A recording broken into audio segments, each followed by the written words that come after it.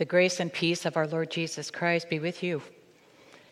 This is the word that God has given to us in the flesh to give us grace and peace and guidance, a lamp unto our feet. As we move toward hearing the word of God in the book of Joshua, I love that hand motion that Kristen just showed us for Deuteronomy, which was to remember. And as we look at this map, you're going to see exactly where they are. And I want you to just be aware of what Moses wanted them to remember. Moses has now died by the time we get to the beginning of Joshua. But if you look on the left-hand side, we're on the coming out of Egypt, that's where they made it through the Red Sea. God opened up the waters of the Red Sea for them to walk through on dry ground, which was absolutely unbelievable. Then for 40 years they go through the wilderness, and Joshua is being mentored by Moses. And they go all the way up, you look to the top above the sea there, the Dead Sea, and they're crossing over now through the Jordan River. And so that is where they are. And as they are right there, you just put your finger up here, that what they need to remember is how great and mighty God is to save and fulfill God's promises. I am going to lead us in prayer, and then lead us into our scripture, which is Joshua chapter 3, beginning at verse 14. Then I'll guide you into portions of chapter 4. Let's pray. By your Holy Spirit, O God, may we hear you. May we hear your word. May we hear you, Jesus. May we be filled with confidence and faith in who you are. In Christ's name we pray. Amen. Joshua chapter 3, beginning of verse 14. Listen to God's word to you.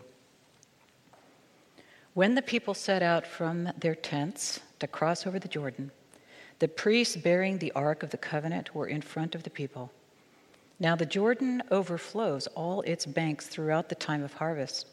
So when those who bore the Ark had come to the Jordan, and the feet of the priests bearing the ark were dipped in the edge of the waters flowing from above stood still, rising up in a single heap far off at Adam, the city that is beside Zarethan, while those flowing toward the sea of the Arabah, the Dead Sea, were wholly cut off. And then the people crossed over opposite Jericho. While all Israel were crossing over on dry ground, the priests who bore the ark of the covenant of the Lord stood on dry ground in the middle of the Jordan until the entire nation finished crossing over the Jordan. When the entire nation had finished crossing over the Jordan, the Lord said to Joshua, "Select 12 men from the people, one from each tribe, and command them, take 12 stones from here out of the middle of the Jordan, from the place where the priest's feet stood. Carry them over with you and lay them down in the place where you camp tonight." Moving down to verse 14. On that day the Lord exalted Joshua in the sight of all Israel, and they stood in awe of him as they had stood in awe of Moses all the days of his life. The Lord said to Joshua, "Command the priests who bear the Ark of the Covenant to come up out of the Jordan." Joshua therefore commanded the priests, "Come up out of the Jordan." When the priests bearing the Ark of the Covenant of the Lord came up from the middle of the Jordan, and the soles of the priests' feet touched dry ground, the waters of the Jordan returned to their place and overflowed all its banks as before. The people came up out of the Jordan on the 10th day of the first month, and they camped in Gilgal on the east border of Jericho. Those 12 stones, which they had taken out of the Jordan, Joshua set up in Gilgal, saying to the Israelites, "When your children ask their parents in time to come, 'What do these stones mean?' then you shall let your children know, Israel crossed over the Jordan here on dry ground. For the Lord your God dried up the waters of the Jordan for you until you crossed over, as the Lord your God did to the Red Sea, which he dried up for us until we crossed over, so that all the peoples of the earth may know that the hand of the Lord is mighty, and so that you may fear the Lord your God forever." This is the gift of God's word. Thanks be to God. I would like you to pause after hearing that passage and just imagine what these priests were thinking when they first came to the edge of the Jordan River. What were they feeling as they came up to the edge of these very turbulent flood waters? They are carrying the Ark of the Covenant. The Ark of the Covenant, you see a picture here depicted by an artist, basically carries the 10 Commandments, the 2 stone tablets that Moses brought down from Mount Sinai, which is basically symbolic of the whole law of God. And I don't know if you remember the very first phrase of the very first commandment in those 10 Commandments, but it's this: I am the Lord your God who brought you out of the land of Egypt, out of the house of slavery. So they had on their backs this remembrance of how great God is, because they remembered when Pharaoh chased after them after they left Egypt with his huge armies and his powerful, mighty warriors on chariots. And they were stuck between the devil and the deep blue sea. They had nowhere to go forward and nowhere to go backward. They didn't know what was going to happen. It was a hopeless situation. And yet God's presence went before them and opened up a way for them to go through on dry ground. So here they are, right there at the bank, at the edge of the Jordan River. And their enemy is not behind them now. Their enemies are in front of them, because they have heard in the promised land where God is taking them for God's promised rest, even though it's a land flowing with milk and honey, it's also a land filled with giants, filled with terrifying, powerful people. So imagine what they're feeling, and imagine what it was like as they're carrying the ark for them to try to take that first step into the turbulent waters, into what was certain death for them. To help us imagine that, I want to take this clip out of the movie from 1989, Indiana Jones and the Last Crusade, and the search for the Holy Grail. And Indiana Jones comes to an abyss, dropping into a bottomless pit as he's trying to go after the Holy Grail, rescue his father, and yet he's right there in these 2 minutes. Just let yourself feel what Indiana Jones is feeling. Imagine what these priests are feeling.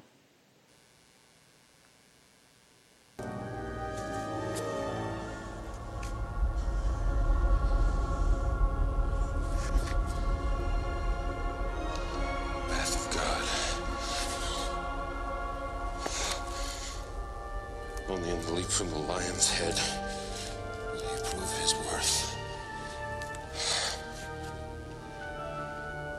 It's impossible. Nobody can jump this. Ah! Indy! Indy, you must hurry! Come quickly!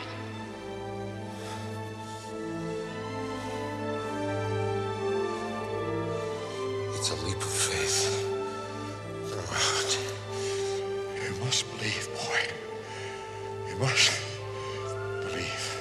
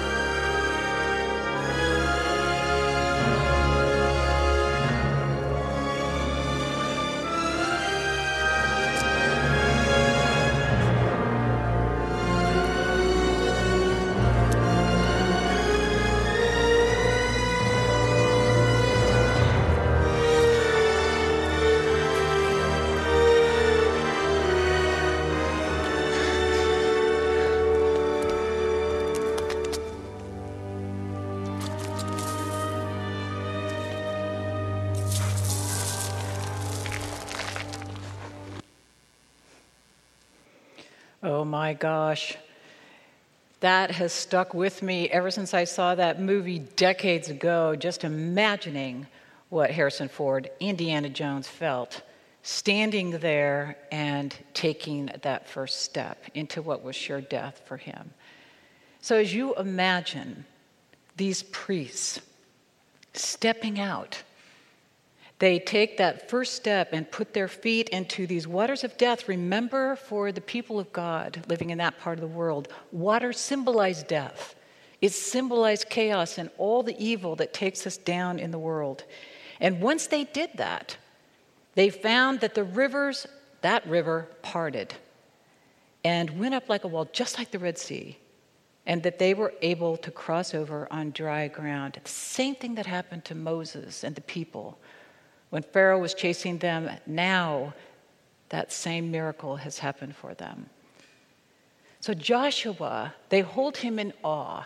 And they hold him in awe because he has the same qualities that Moses had. And those qualities are confidence, this confidence in God, that there are no obstacles that God cannot overcome, that Joshua, like Moses, has this proper fear of God. He has this trust that the promises of God will be fulfilled. And the whole goal is that last verse that we hear in our passage, so that all the peoples of the earth may know that the hand of the Lord is mighty, and so that you may fear the Lord your God. Friends, this is the gift that is given to us in the book of Joshua. So as we come to our troubled waters, to the waters that are frightening to us, it's different for us, of course. We don't have an enemy chasing us. We don't have Pharaoh and Pharaoh's chariots behind us, taking us right up to the edge of the water, the edge of death. We don't have giants in the land, a promised land we're going into that we are afraid of and not sure how we're going to conquer these 7 nations, the Canaanites, Hittites, Hivites, Perizzites, Girgashites, Amorites, Jebusites. But we still have troubled waters, don't we? We have waters that are intimidating, that cause us to feel hopeless today. And I think it's good for us as we take this gift of Joshua to be mindful together what is in those waters for us. This last week I was on 2 Zoom calls, 2 separate Zoom calls. 2 separate people burst into tears. One person was weeping because of the division that was happening in her family over the election. All of a sudden, people that were very close, talking to one another on the phone all the time, now weren't talking to each other. And she felt this hopelessness over that. Another person was feeling hopelessness over the Breonna Taylor story.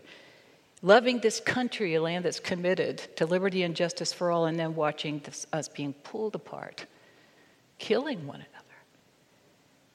And I heard others this last week where the enemy isn't out there in front of us or behind us, but among us and even within us. This sense of being surrounded by death, one pastor said. Another person just filled with grief, just too much. Just the mental health challenge that is a part of the troubled waters that are before us. So how do we step out with confidence that God can overcome all things?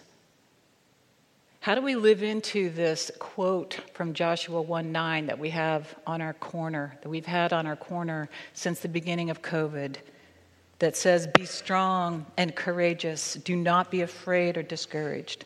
For the Lord your God is with you wherever you go." As always, we answer that question by looking to Jesus. You know, Joshua, his name, Hebrew, Yeshua, means Yahweh is salvation. It's the same root for the name of Jesus. Yeshua, Jesus. God is salvation. And yet the way we see God's victory and the way we see God's salvation in Jesus, it looks so different than what we see in Joshua. He's not a mighty warrior going forward and defeating and destroying and wiping out Israel's enemies. He's not that, much to the disappointment of the people. No, the way he leads and the way he steps out is actually the opposite. It's not a victory through genocide and wiping out all peoples who don't worship the Lord. You know, it's very helpful to me as I was wrestling with how Jesus is different and wrestling with these difficult passages in the first half of Joshua. Brian McLaren points out that Jesus, there's a few stories that show us the way of God fulfilled in Jesus Christ. There was a day when a woman came to Jesus. She was a Canaanite woman. Interesting that she was described as a Canaanite woman because that particular culture no longer existed. So the fact that in Matthew 15 she's described as a Canaanite woman was hearkening back to an understanding of who the Canaanites were. She was asking that Jesus show mercy to her daughter who had a demon, was demon-possessed. Jesus listened to her and did what they did not do in Joshua, which was to show mercy to the Canaanites. But he did, and he healed her daughter. And right after that, there is a story, a miraculous story, of the feeding of 4,000 people. This was a repeat miracle. It had happened before in the feeding of 5,000 people. And there were 12 baskets full left over in that first story, because that was happening among the Jewish people, and it was symbolic of the 12 tribes of Israel. But now in this story, with non-Jewish people, there are 7 baskets of leftovers in this miracle. Brian McLaren claims that this suggests the 7 Canaanite nations that Jesus' ancestors had been commanded to destroy.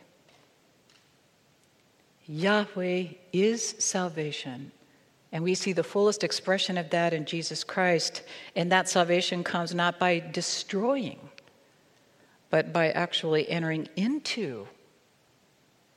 He enters into our troubled waters with us in order to save. This is Brian McLaren's conclusion. Our ancestors, led by Moses and Joshua, believed God sent them into the world in conquest to show no mercy to their enemies, to defeat and kill them. But now, following Christ, we hear God giving us a higher mission. Now we believe God sends us into the world in compassion to show mercy, to heal, to feed, to nurture and protect life rather than take it. Wow.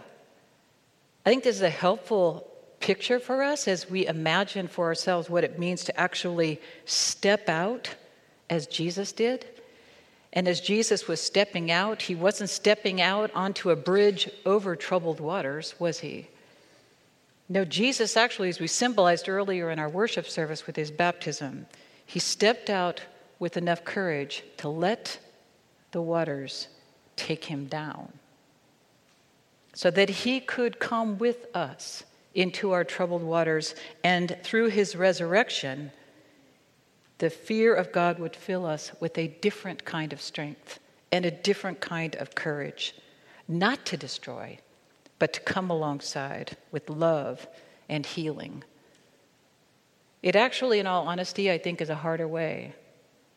It's easier to want to destroy our enemies and to be done with them than to actually show the enemy love that God did in Jesus Christ.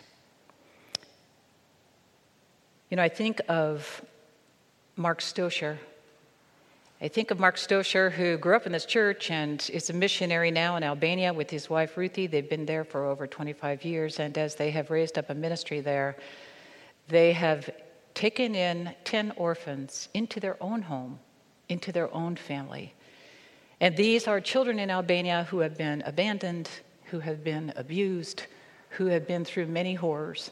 And as he takes them in and loves them with a father love that many of them had never known, he just feels, in his words, like I need to be a psychotherapist and a father. So Jesus' strength and courage has taken Mark down the road of self-sacrificing love. He's definitely not a warrior spirit, defeating and wiping out enemies in Albania as they're over there on the mission field.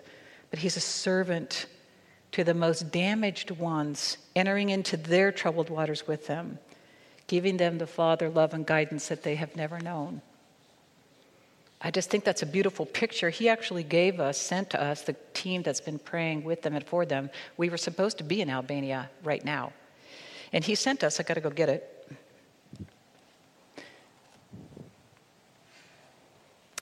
A bag of crosses. These are crosses that were made by an Albanian of Albanian wood so that we could hold these as we pray.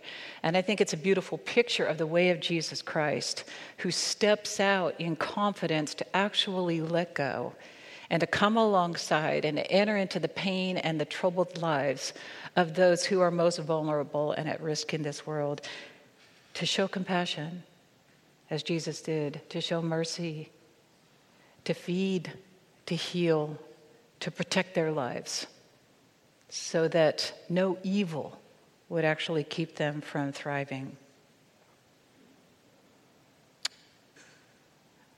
Our troubled waters.